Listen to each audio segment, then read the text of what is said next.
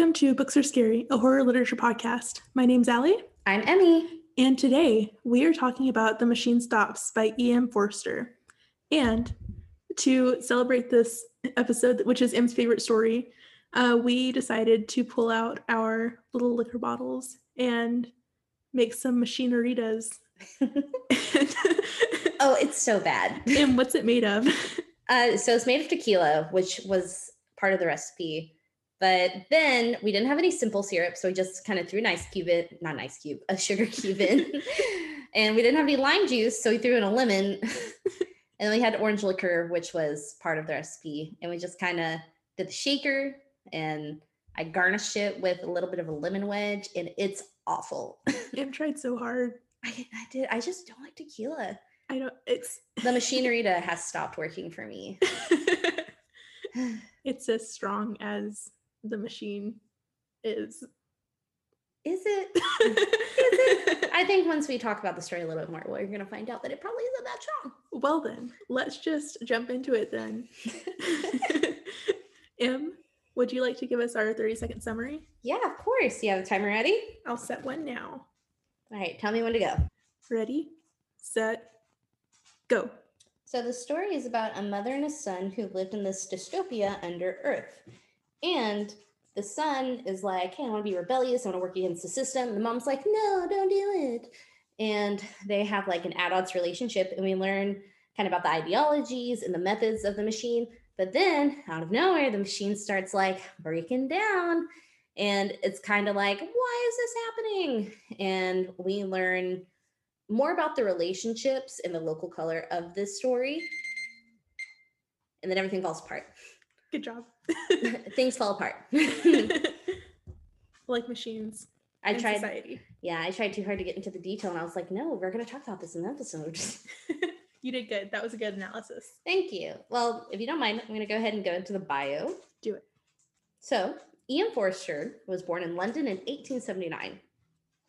His father died when he was a baby, so he was raised by his mother and paternal aunts. The two families were very different, so Forster had conflicting ideologies being thrown at him, with his father's side desiring strong evangelical teachings with a high sense of morality and responsibility, versus his mother's more carefree approach. This affected his writing, being raised by women, and his ability to utilize his writing as a social commentary on society. So he went to Cambridge, where he first discovered his love for writing. He really liked to criticize the Victorian rules of past and wrote about feminism, paganism, and classicism, specifically focusing on the middle class. He wrote some short stories and novels before The Machine Stops, like Howard's Inn and A Room with a View, for example. However, this is one of the first examples of science fiction in dystopian literature. Really? Yeah. Cool. Yeah, that's really interesting. So, Em, can you tell us just what is the machine? So the machine is a man-made utopia that's under the Earth's surface. And it has its own community and rules and even a religion eventually. It is not dedicated to one person. There's not like a group of people that the reader can specifically identify as the antagonist or associate with the machine. We do have the committee, air quote, but they're just a liaison between the people and the functioning of the structure. Mm-hmm. So I don't really know what else to compare it to, but they just kind of live in their own world. Mm-hmm. And supposedly there's no life on Earth, but I mean, that's what they're raised to think and taught to think, which we kind of learn later in the story that might not be true. Mm-hmm. But yeah, that's kind of it. It's the functioning of their society. It's like if the Teenage Mutant Ninja Turtles went really high tech and dystopian. Are you telling me that they're not already high tech? Higher tech. I don't think you've seen the new Megan Fox version one. Very high tech and very not liked. Megan Fox is the machine. Oh my gosh, no. Anyway.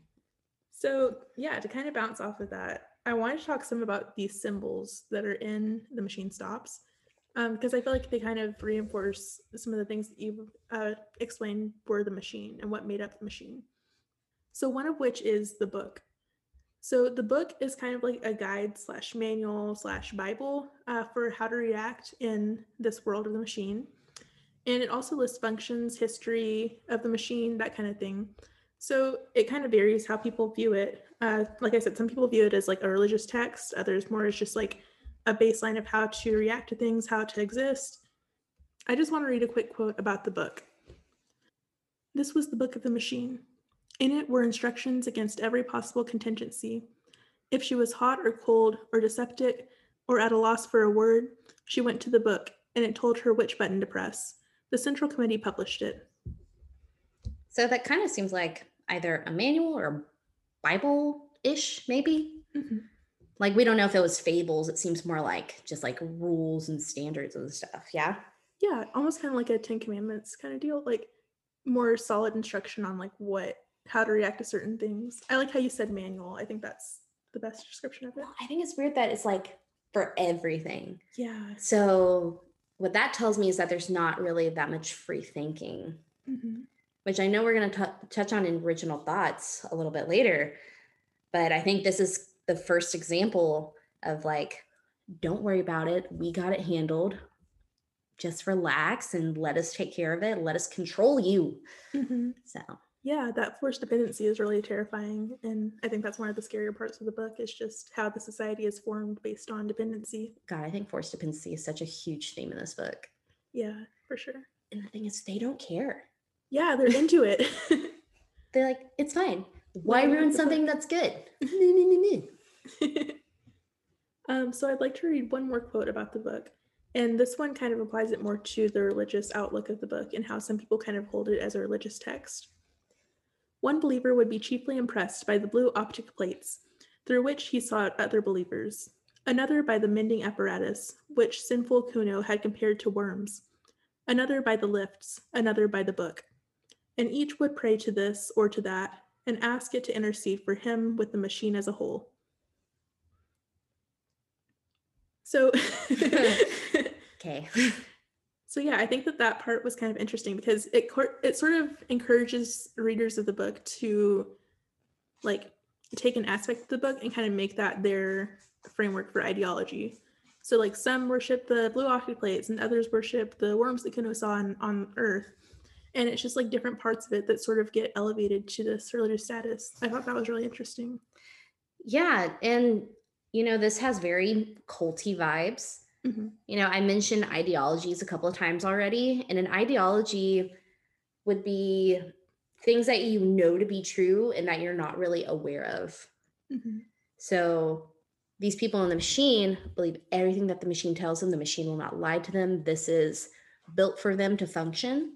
And I guess an example of an ideology is like if two fish were talking to each other and one fish is like, oh, hey, how's the water today? And the other fish is like, what's water? Because they don't know that they're living in water. Does that make sense? Whoa. Kind of like SpongeBob and Bikini Bottom. I had to bring up a cartoon for this to be a Books Are Scary podcast. Like how there's the discussion of like, how do they shower when they're underwater? Whoa. Love it. Yeah, and I mentioned that the cult, because they also have the way that they phrase things to make it more settling. Mm-hmm. Like they don't want people to be worried or anxious or upset. And so they have this thing they call homelessness, which I mean, obviously we know what homelessness means to us, Mm-hmm. but for them, it means putting someone to death. But if someone said, hey, we're going to put you to death, that could potentially lead to revolting. That's really uncomfortable. That seems like that would rub people the wrong way. Yeah, it reminds me of like in Harry Potter when instead of saying Voldemort, they'd say like "he who shall not be named." It's like a way of keeping like a sort of mental peace about this thing that they are doing that is wrong, that they know is wrong, Mhm. and making it just like a thing that they don't have to really think about, like more so just, you know, a label that they feel more comfortable with, that's more like digestible. Yeah. And so we kind of learn about the ideologies from Vashti and Kuno. Those are our two main characters. Vashti is the mother that's really dedicated to the machine, and Kuno is the rebellious type, and he's kind of gaining a sense of self, which is really discouraged by the machine because they don't really support individuality. Mm-hmm. And so moving on to our theme of human and nature versus the machine, we kind of see what things Vashti's used to. And this is kind of a standard for the whole of the residents in the machine, which is instant gratification and artificialness. And they never had to leave home for anything. They had tubes that would drop from the ceiling. They had food and water. They can bathe there. And they had information at a touch of a button. Mm-hmm. And if they wanted alone time, they could isolate themselves, which I thought was an interesting word to choose, a very thoughtful word. And they could travel, but it wasn't really encouraged, and it made people very uncomfortable. Mm-hmm. And so, yeah, and this is something we'll probably get into later a little bit more in depth, but the way that they isolate themselves is so interesting because it's so like it's such a sectioned off society. And I don't want to say too much about that because I know we're going to get into that in depth later, but yeah, I just found that really interesting. So this also kind of relates to how we're living now in this pandemic, because everything is so sectioned off, and it's obviously like what's kind of needed to be able to function and be able to stay safe. mhm. It's also just a very sectioned off society where it's kind of like this separation between two people who, you know, like through social distancing or through like Zoom calls. And I kind of saw that mirrored some in the beginning whenever Vashti is talking to Kuno over the machine. Mhm. And it's like there's that barrier where their body language kind of gets lost, and you know, you only get like the message. And I think that kind of goes into the efficiency of the machine as well, because everything is very like cut and dry, like what you need, and it gives you answers for the things that you need. And in that kind of like the human nature and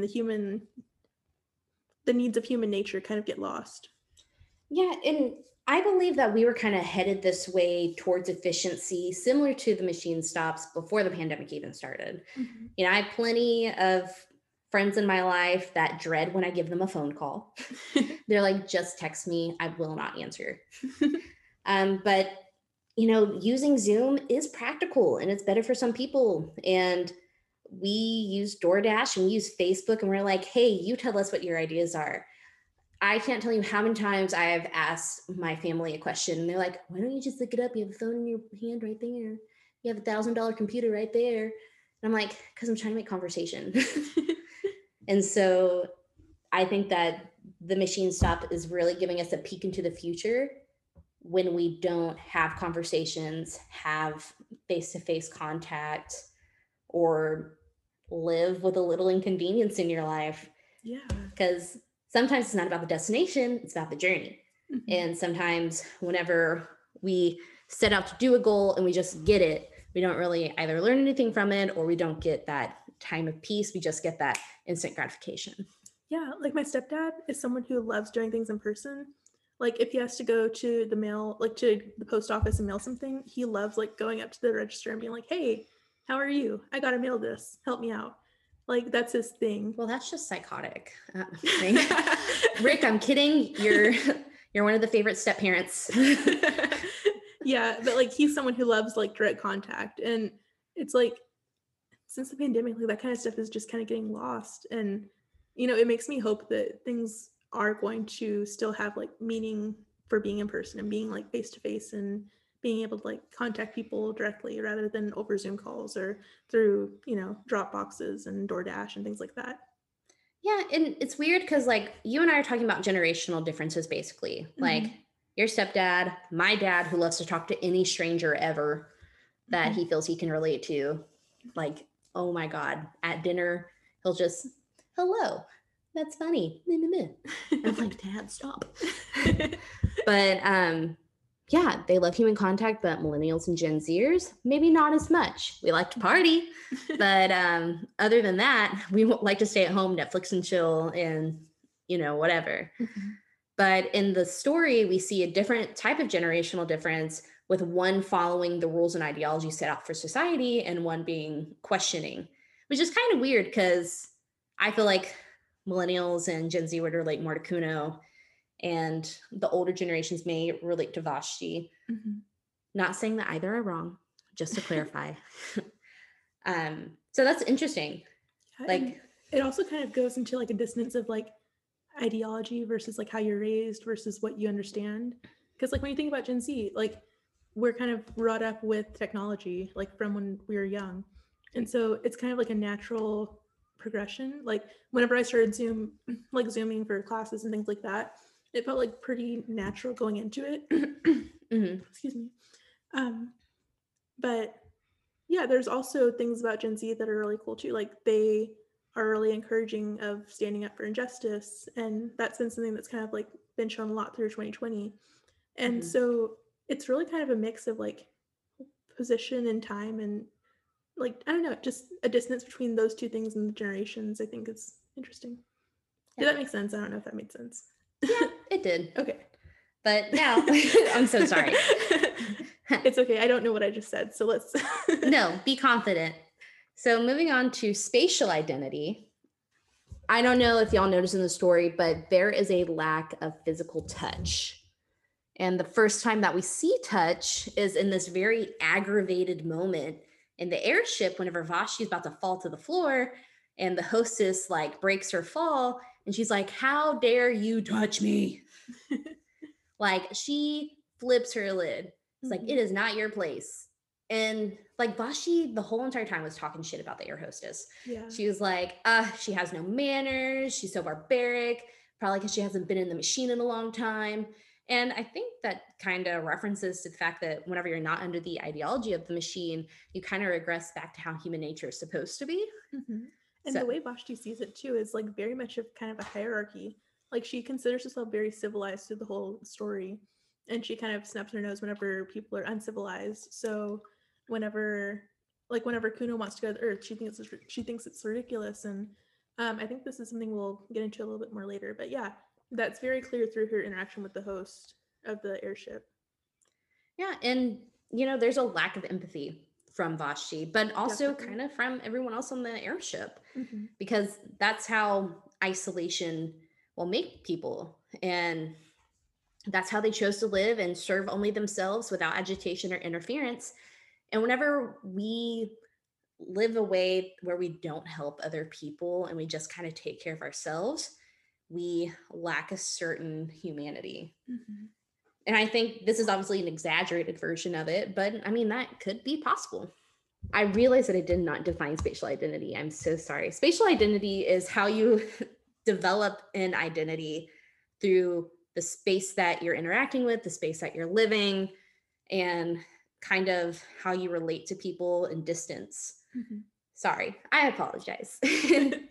But moving on, I wanted to talk about the structure for spatial identity because there are honeycombs. Like that's literally the first two sentences of the story is that they live in a comb-like structure, which I think is obviously an allusion to hive mind. And one thing that really stuck out to me was when Vashti was going to go see Kuno, she talked about how she was scared because she couldn't see past the hallway. Like the hallway had a T. And I was wondering if you thought that that was a building technique that discouraged people from leaving because they didn't know what was out there. Oh, interesting. I think that definitely could be a reason why. Because when you're in the machine, it seems like you have such like built-in resistance to going outside of the machine because that's like your safe zone and you understand it.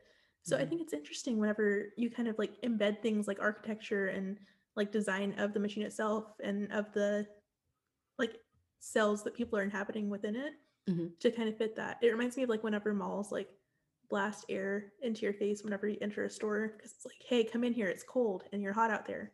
It's like, hey, don't leave here. We're building this structure to discourage you from leaving because it's safe here. Yeah, and I wonder, I mentioned the lack of individuality, and the structure's the same. Everybody has the same things. Vashti talked about at some point about, oh, I wish I had a different size bed, but that would be too much of a hassle for the machine to accommodate to everybody. So they just have to settle. It's like, whatever. I think one of the best parts of the story for me was whenever Kuno was developing a sense of space. Because these people had been so isolated from interacting, they forget what some things mean. So Kuno learns about space near and far and defines the measurement. So I'm going to go ahead and read a section. I began by walking up and down the platform at the railway outside my room, up and down until I was tired, and so did recapture the meaning of near and far. Near is a place to which I can get quickly on my feet, not a place to which the train or the airship will take me quickly. Far is a place to which I cannot get quickly on my feet. The vomitory is far, though I could be there in 38 seconds by 11 summoning the train. Man is the measure. That was my first lesson. Man's feet are the measure for distance. His hands are the measure for ownership. His body is the measure for all that is lovable and desirable and strong. Then I went further. It was then that I called to you for the first time and you would not come. That's such a beautiful passage. It is. It's like, imagine having to like rediscover these like basic concepts of just like near and far and not having a context for it because like you've never had to go far or like you've never felt like you've had to go far.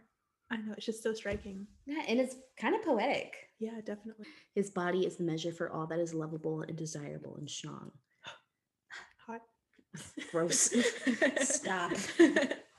Yeah, so, and this isn't the first time that Kuno kind of relearns things from the past. Like he describes the Orion constellation on like the 3rd or 4th page in the first chapter. And so it kind of made me think like, is this a collective memory, like reaching back? Because obviously these people in the future don't know what those things are, but they're air quote rediscovering it. And one last very impactful spatial identity moment was the climax of the book when Vashti finds Kuno in the rubble and in the dead people, and she touches his face, which is the first time that they connect as mother and son. Like, wow, chills. We love it. I mean, it was horrible because they both died at the end, but but it's like, wow, there's closure. His mom accepted for who he is. You were right. Swear to God, if my parents tell me you were right as the last words to me as I'm dying, that would just like chef's kiss. Oh my gosh. Be like, thank you. I can move on. POV, your mom's watching, listening to this. I know. Perfect. Oh man. Well, speaking of mother and son relationships, our next point goes into the dynamic between Vashti and Kuno. And something that we kind of see happen similar in other books like The Giver, for instance, or Brave New World, which I haven't read, but I believe also has a similar birthing law. They're not meant to have like meaningful connections between like the mother and her offspring. So it's given in a rule called P4223274883. I want to say, I bet that P stands for paragraph, and I bet you that's, hold on, let me do the number. Oh. 1, 2, 3. 422,327,483. I think that's the paragraph because I bet you this book is massive. It is. Okay. It makes me wonder, like, when they say, oh yeah, carrying around my book, like how big is that book? What? The biggest book I've ever carried was 700 pages, and it was a love story about a ghost. Don't judge me. Is that your book? No. The book that I wrote was 100 pages long and had a lot of copyright issues. I meant like your religious text, but I like that answer better. Oh, whoops. My beat. I love that. But yeah, anyways, so this rule kind of like prohibits relationships between a mother and her child. And so it's very much like, hey, your job as a mother is to give birth, and after that you're like done. To add to that point, I just remembered Kuno really wanted to be a dad, but he kept on being denied by the committee, and I bet you it's because he was so emotional and rebellious and like broke that rule. Like they probably felt that he couldn't do it. Interesting. That makes a lot of sense. I'm gonna propose that thought. I'm gonna write a whole essay about it. Love it.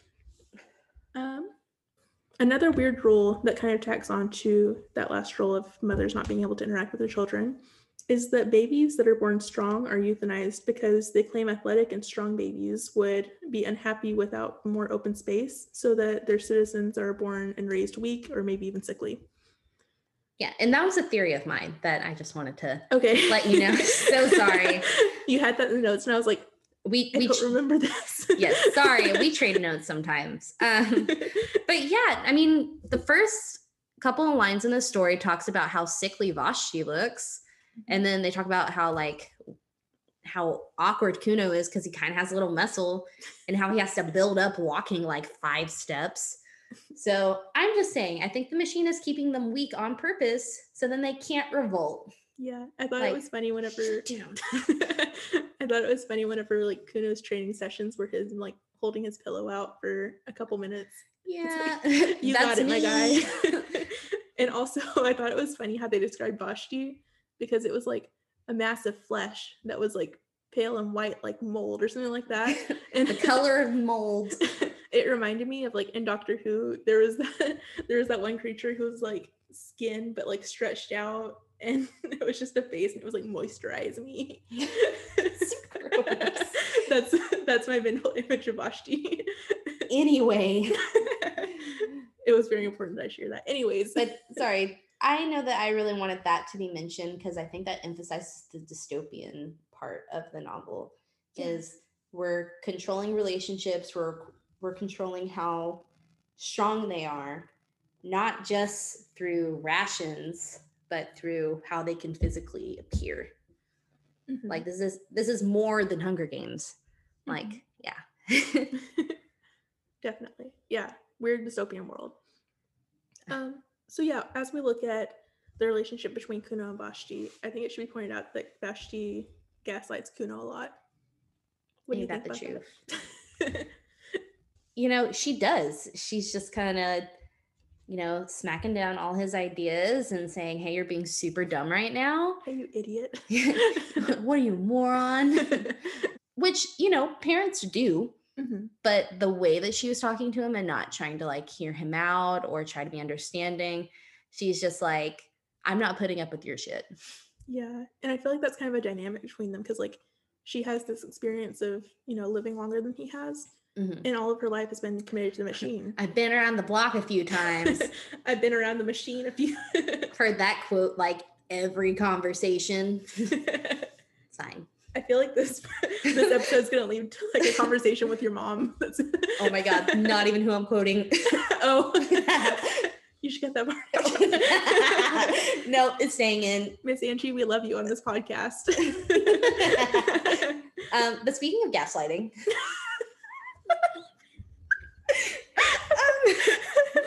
so I would like to read the quote that Vashti says right when she gets to Kuno's door. Here I am. I have had the most terrible journey and greatly ruined the development of my soul. It is not worth it, Kuno. It is not worth it. My time is too precious. The sunlight almost touched me, and I have met with the rudest people. I can only stop for a few minutes, say what you want to say, and then I must return. And literally, this woman took a plane. She took a plane and went above the atmosphere. She's like, Kuno.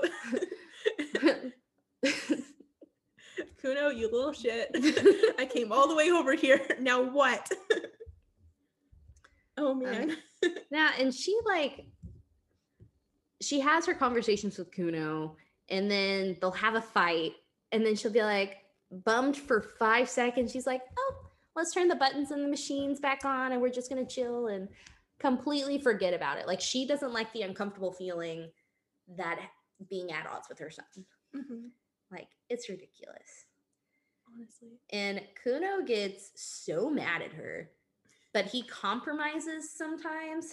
He's like, even if you just want to come over to tell me that I'm wrong, I just want to see you. I don't want to talk to you through the machine.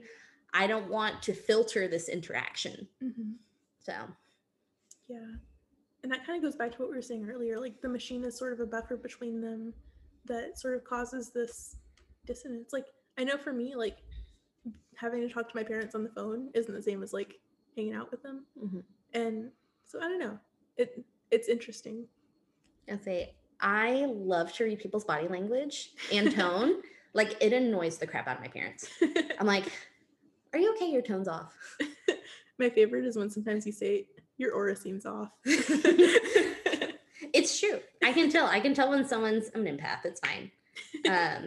Don't quote me. Don't report to my It's my spirits. But I am. Like Emily spirits. I have to report. I actually wanted to read a quote that sort of reinforces the idea of like physical connection being filtered by the machine and what it's like to be unfiltered. "You talk as if God had made the machine," cried the other. "I believe that you pray to it when you are unhappy. Men made it. Do not forget that. Great men, but men. The machine is much, but it is not everything. I see something like you in this plate, but I do not see you.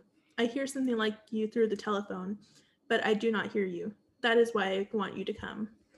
So I would assume that some people wouldn't call that censorship because you can't see their face.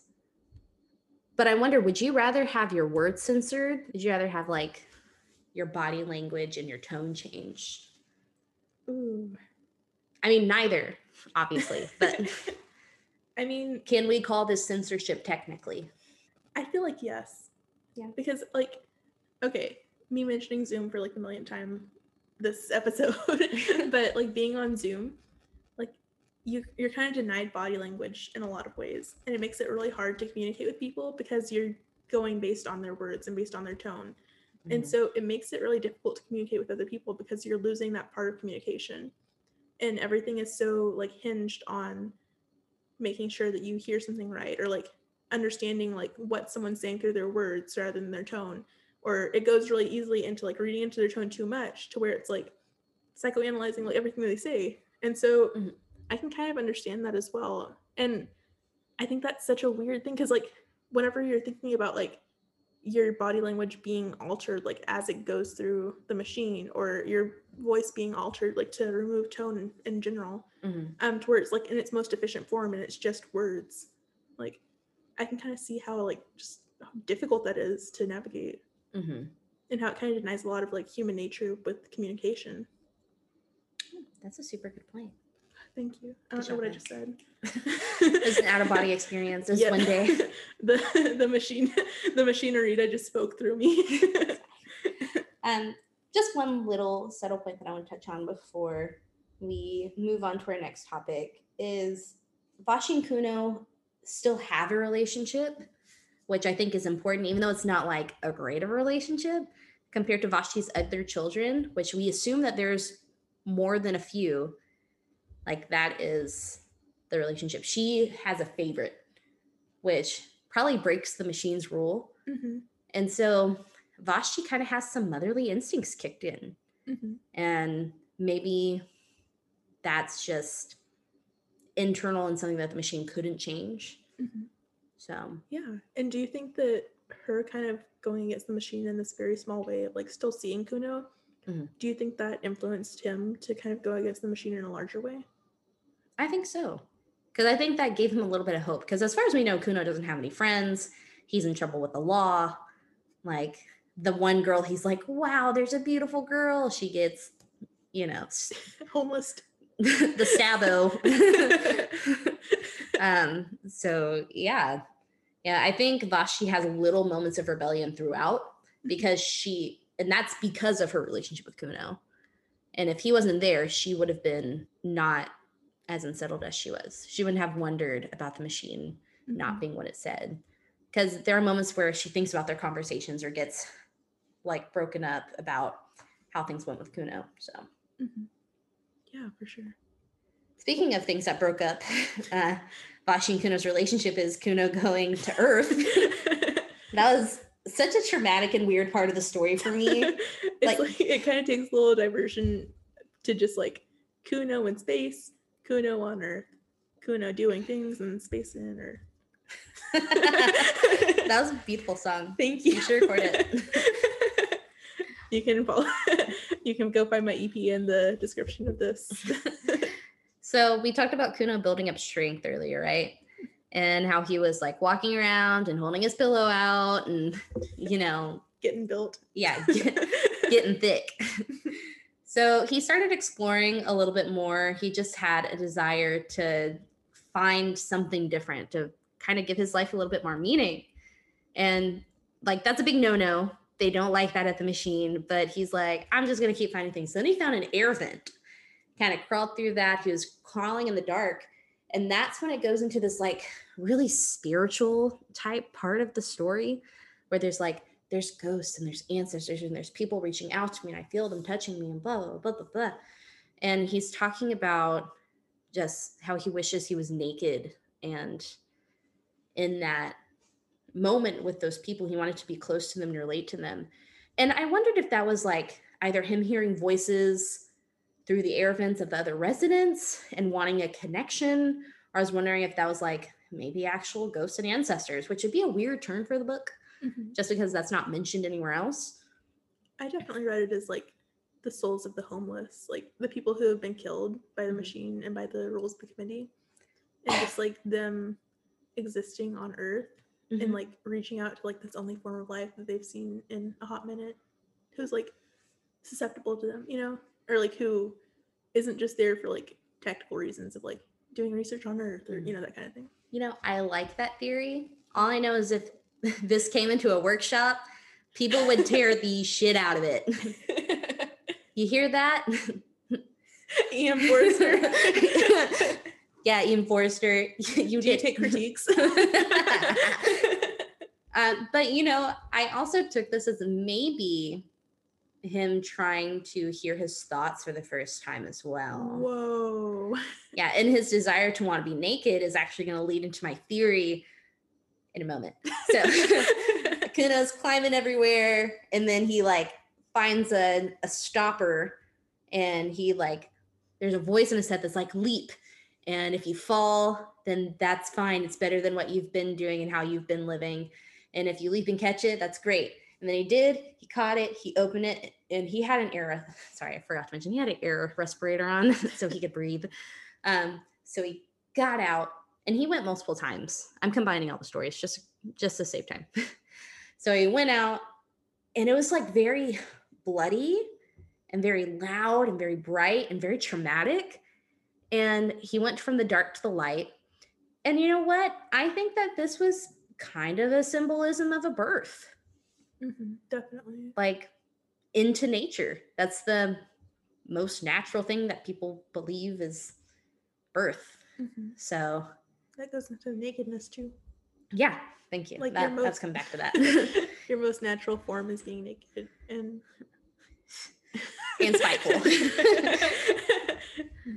Nakedness and spite. We love to see it.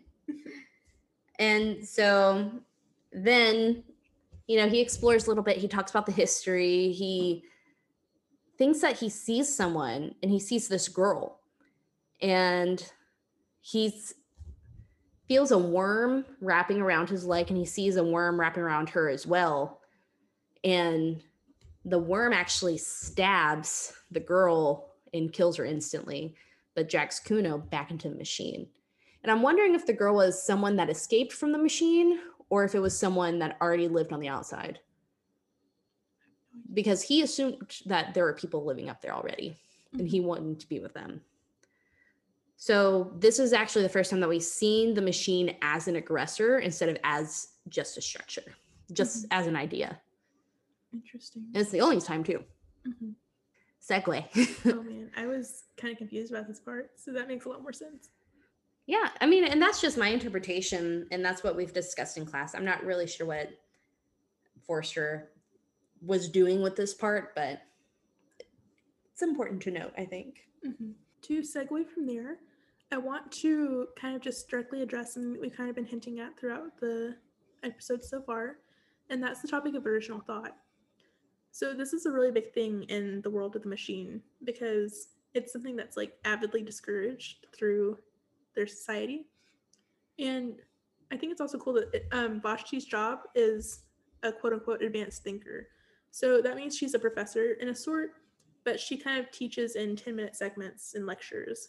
And so it's like an entire lecture is compressed into 10 minutes. So it's kind of like a how-to more than an actual experience of like learning and understanding and growing. Because like I can't imagine if my lectures were 10 minutes. Yeah, I mean, you miss out on a lot of information from that. Because I think whenever you have these 50-minute lectures, people are like, oh my God, it's taking so long.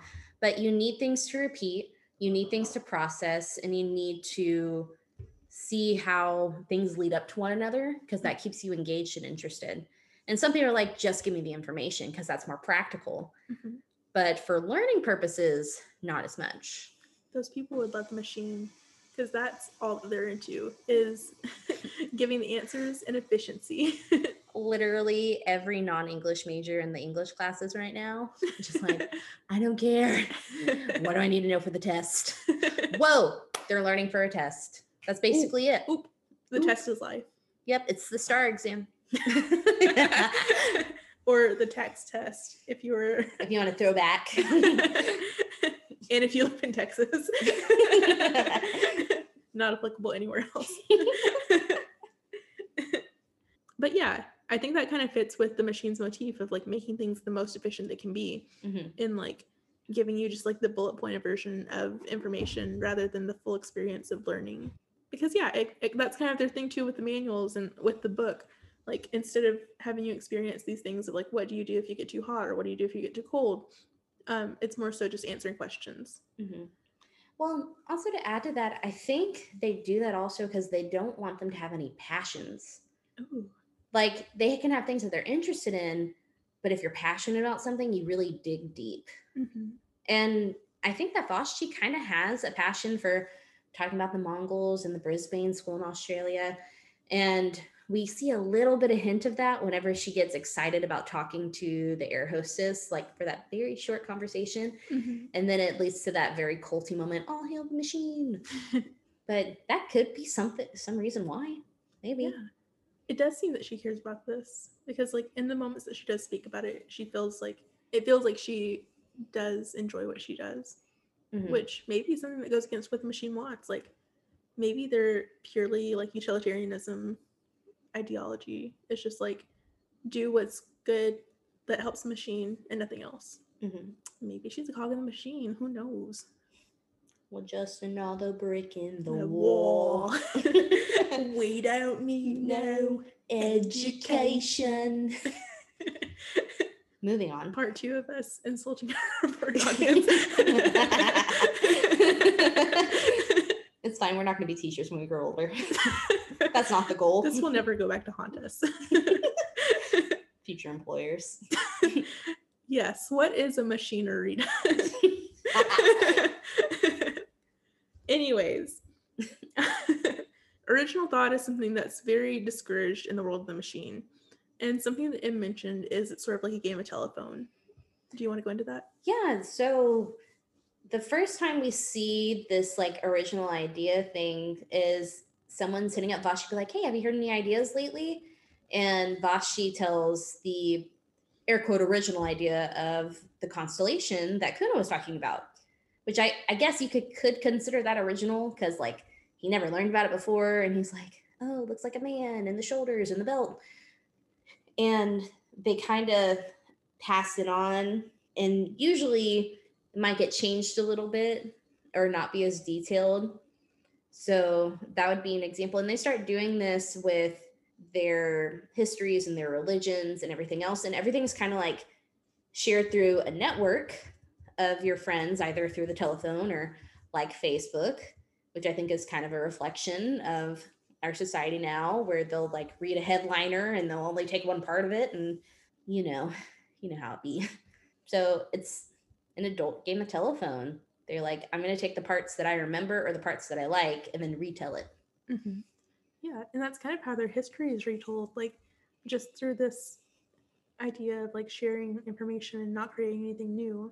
Because in a way, like their history is kind of just the machine. Like if you think about Vashti's life, I don't think that anything really happened in the machine until it stopped, Yeah. That's worth history. So I wanted to read a quote about how history relates to the machine. First-hand ideas do not really exist. They are but the physical impressions produced by love and fear. And on this gross foundation, we could erect a philosophy. Let your ideas be second-hand, and if possible, 10th hand, for then they will be far removed from the disturbing element, direct observation. AKA individualization. I forgot the word for like a split second. You did so good. It's fine. Yeah. And this is kind of how they get their information. It's just like from what's happened before, like it's just like you said, a game of telephone. Yeah. And they specifically talked about this when discussing wars. because they wanted to remove those unpleasant parts. So basically, things are getting filtered to where you get a half truth. Mm-hmm. And they were okay with that because it wasn't unpleasant. Mm-hmm. And for the future, reading another quote, there will come a generation that had got beyond facts, beyond impressions, a generation absolutely colorless, a generation seraphically free from taint of personality. Mm. So, and it's weird to read that quote because you're like, yeah, I want an unbiased take on this. But, you know, sometimes you have to have those unpleasant parts mentioned in getting facts to elaborate on the realness and not be as passive. Does that make sense? Yeah, definitely. And I think that that's part of just the way history works is like you have to have the real parts because, you know, history repeats itself. And, you know, while the machine kind of doesn't allow it to because there's no sense of autonomy, it's still just something that's important to understand to get the context of history itself. Yeah. And I think an example would be, I'm just going to do a small example. Like Burger King gave out bad burgers in 1978 that they had to recall.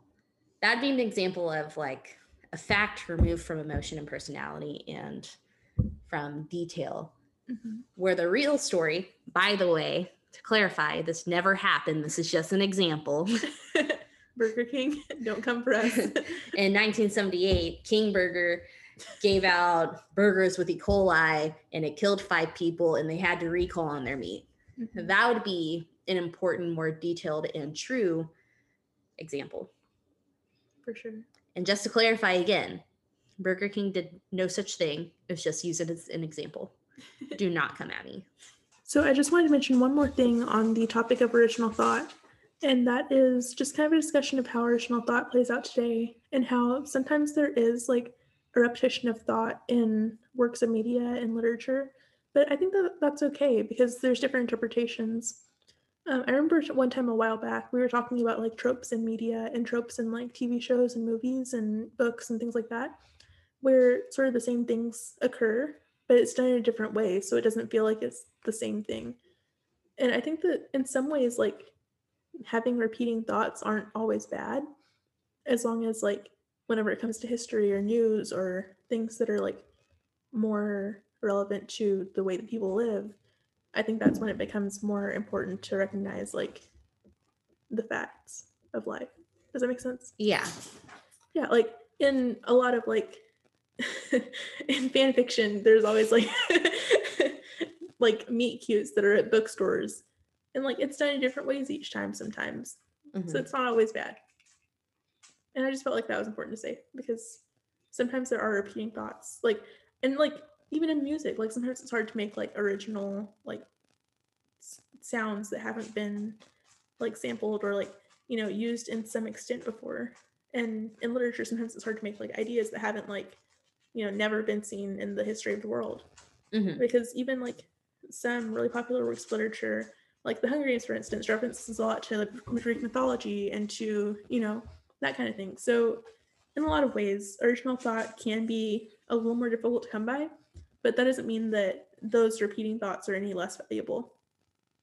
Yeah, you know, I think that the machine stops a similar structure, like focusing on spatial identity and focusing on relationships, is mirrored in this book that I just read called High Rise by J.G. Ballard, which I hope that we will get to talk about eventually on the show. And, you know, I love some same tropes over and over again. Like, do not get me started on young adult novels and young adult movies. Like, To All the Boys I've Loved, love it. Let's date and fall in love by accident. Absolutely. I love the fake dating setup. That's peak for me. I hate to say it, but I really like the movie After. Let me lie to you, and we're gonna have a great relationship, and we fall in love. It's fine. But also, like, we see these tropes repeated in horror movies, and yeah, you know, they usually have like little individual changes, but the plot's usually the same. Mm-hmm. Yeah, and that's okay because it's done in a different way each time. The details are what makes it. Exactly. Like, and that's with everything. Yes, definitely. Like in horror movies, like people have been beheaded more than once in a horror movie, but it's done differently each time. So it's not like. Of course, you found a way to insert Hereditary. Of course. Sometimes it's with a knife. There were 2 beheadings. Sometimes it's with a wire in an attic. And sometimes it's with a phone pole. God. Anyway. This has been your daily Hereditary mention for me. Speaking of things falling apart, let's move on to kind of the machine stopping officially. This happens in the last chapter, but the last like 2 to 4 pages. And it started falling apart whenever it became more restricted. And this is also whenever like their artificial fruit was bad, the water was smelly, things weren't really coming out whenever they were supposed to. And eventually the music sounds bad. There is like people couldn't get in contact with anybody. So like things are breaking down, obviously. And there's a smell. And then eventually what really sets it off is the humming stops. Because there's been a constant hum this entire time. Mm-hmm. And then whenever there's silence and they're alone with their thoughts and then it starts going dark, that's whenever things just like turn on a dime. So I'm going to go ahead and read one of those quotes from the story that reflect that moment. So, time passed, and they resented the defects no longer. The jarring noise, whether in the head or in the wall, was no longer resented by Vashti's friend. And so with the moldy artificial fruit, so with the bathwater that began to sink, so with the defective rhymes that the poetry machine had taken to emit, all were bitterly complained of at first, and then acquiesced in and forgotten. Things went from bad to worse unchallenged. It was otherwise with the failure of the sleeping apparatus. That was a more serious stoppage. There came a day when over the whole world, in Sumatra, in Wessex, and the innumerable cities of Courland and Brazil, the beds, when summoned by their tired owners, failed to appear. And may seem a ludicrous matter, but from it we date the collapse of humanity. So that's like a basic need. Yeah, sleep, and it's like if I'm fed and watered and slept, I'm chill. I can survive.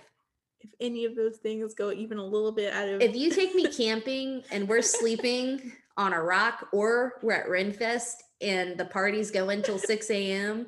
and I don't get sleep, I'm pretty bummed out the next day. I'm a little cranky. Not the best to be with. Very mean. Fun story. I was very cranky on our way back from Renfest last year, and this person threw an ice cream outside of their car window and littered. When I tell you, I was holding back so much from throwing it back inside their window. You got out of the car though. And I did, and picked it up and stared at them while you did it. I was so passive aggressive. And I was like, man, I really don't want to have to drag Joey into a fight because it was a man. And I was like, him. I could yell at him, but I would also be crying.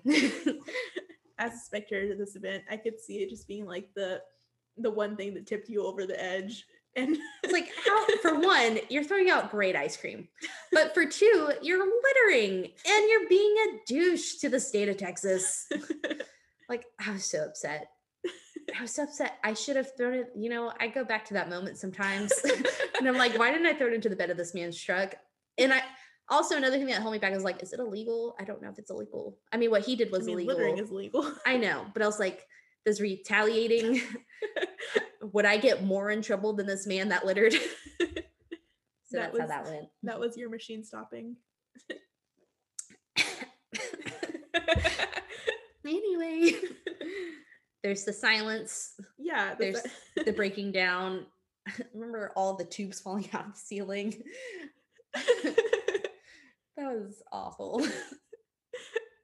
Oh man. It felt very, to me, it felt like kind of normal. Like it seemed like something that would feasibly happen in our world. Like, man, things break sometimes. Yeah, but there was no active fixing because people would call and the committee's like, we'll get on it. And then they never do. And then they just kind of like took it because they didn't know how to have original thought. They didn't know how to have passion or how to revolt or how to be agitated.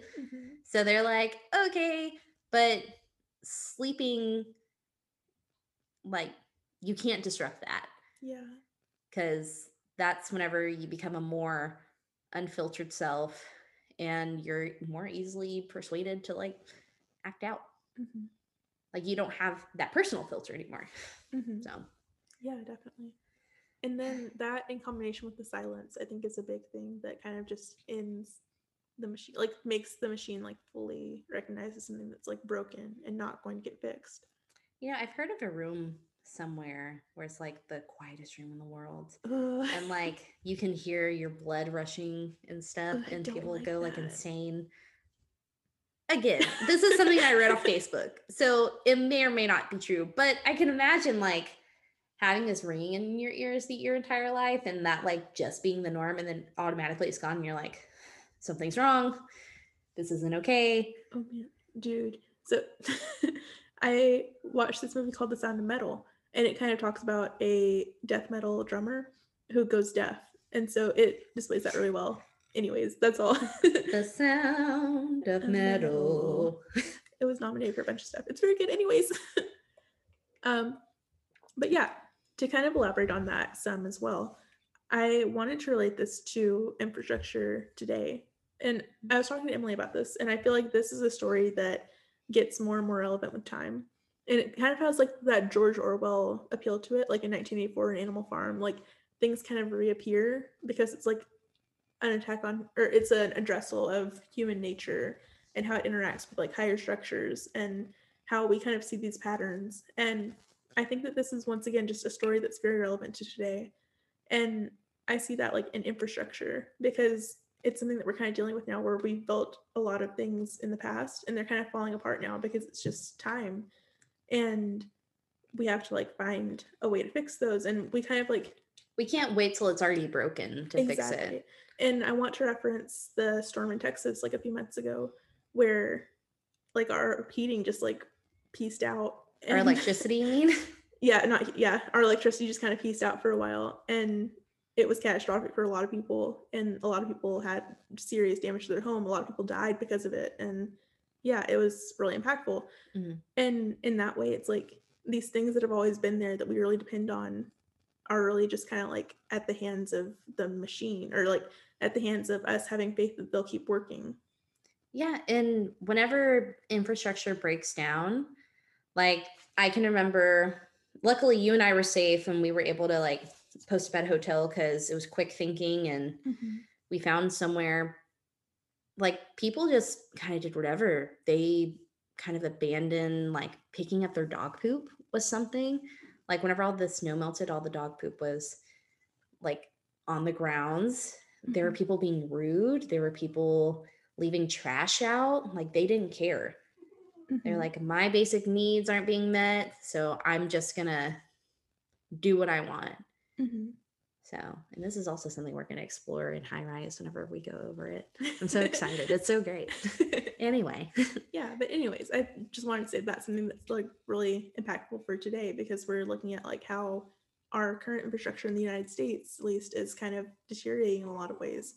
And it's sort of a time we need to fix these because it's not something we can really put off because if we put it off, then it's going to be unfixable. And that's why I have a big issue with that quote. Don't fix it if it's not broken. It is broken. Update it. Update it. Ensure that it's going to work in the future. Like, I love vintage stuff, and some vintage stuff can definitely last the test of time. But when it's like racism or the power grid, we need to like, update our standards. It's fine. It's broken. It's fine. I'm not thinking about anything in particular. It's whatever. Anyways, don't be a victim of the machine. Support infrastructure being rebuilt. Wait, okay. I do want to do one closing quote before we go into our ratings and everything else. So this is a quote from Kuno criticizing the residents. We created the machine to do our will, but we cannot make it do our will now. It has robbed us of the sense of space and of the sense of touch. It has blurred every human relation and narrowed down love to a carnal act. It has paralyzed our bodies and our wills, and now it compels us to worship it. The machine develops, but not to our lines. The machine proceeds, but not to our goal. Dang. So I'm going to let y'all simmer on that quote a little bit. Relate it to whatever you want. So Allie, on a scale of 1 to 5 original thoughts, what would you rate this story? I would rate it a 4. I feel like I've been getting more afraid of like things lately, and I feel like I've been reading 4 a couple times. This podcast is going to be your descent into madness. Yellow wallpaper and such. I'm actually just gonna get trapped in the wall. I'm gonna become Vashti and isolate and cry every day. Anyways, you love that. I would rate it a 4 because, like I said before, it has this like Orwellian kind of outlook where it's very relevant to today, and I feel like a lot of things in today's society are kind of based upon us being dependent to a bigger structure, and it's things we really can't help. Like there's always discussions like going off the grid and just like living in the mountains and it'll be fine, but it's like it's a lot more difficult to live that way. And the way that the world is kind of set up, it's sort of made for us to build off of each other and help each other out. And I don't know, I always kind of fear like one day that just kind of being taken away. And that's something I think we kind of talked about in our episode about to live in the zombie apocalypse, like one day things just not mattering that I love and care about. Yeah. So, anyways, on a scale of 1 to 5 worms, what would you rate this? Machine worms? Machine worms. I would probably label it a 4.5. And it would be a 5. However, there's that very heartwarming moment between Vash and Kuno where they're finally like, before they die, relationship. Yes. I mean, I was rooting for them to have a great relationship the entire time. It's fine. But I would say 4.5 just because we are so dependent on systems and bigger governments and other individuals to take care of us. And I think we kind of see a reflection in this story, but also in real life, that people don't care. Like, they're not obligated to care. And you shouldn't be obligated to do anything, but you should, do it anyway. But that's just my personal opinion. I freak out. I worry that there's going to be a time where if I needed a helping hand, people would not help me, which of course help yourself, but that's not always possible.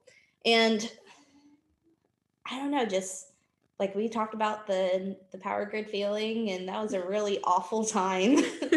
being isolated in that hotel room and being isolated in that hotel period. And then also knowing and the bird food. Like also knowing if we hadn't like acted in time, we would have been stuck in cold apartments. And we were very privileged in that. We were very privileged in that moment, and a lot of people weren't. And a lot of people had like serious damage to their houses and apartments, and it affected their ability to live. And and I don't think like the government did little things, but who's really taking accountability for it? Right. Besides one person leaving or getting fired from ERCOT. So scary thoughts. Yeah. And I bet you we're still going to vote Greg Abbott in because we're going to forget. Fuck Greg Abbott. I can't emphasize this enough. Anyway. This man is the bane of my existence. Anyways. And that's that on that. Well, thank you for listening. If you would like to follow us on Instagram, our handle is @booksarescary. And if you have any comments, would like to suggest a story for us to cover, or would just like to say hi, because we like getting emails, you can email us at booksarescary@gmail.com. And be sure to share this with your friends and family. You should also totally leave us a review because that's fun and fresh. And please subscribe. Yeah, please follow us. That would be fun. We've gotten some regular listeners that I'm pretty excited about. We super appreciate y'all. Shout out to Emily's mom. Her 3rd shout out of the episode. It's fine. But yeah, thank you all for listening. Our next story will be over a poem, and it's Rime of the Ancient Mariner by Samuel L. Coleridge. And remember, the machine is scary. But being gaslit by your mom is horrible. Bye. Bye.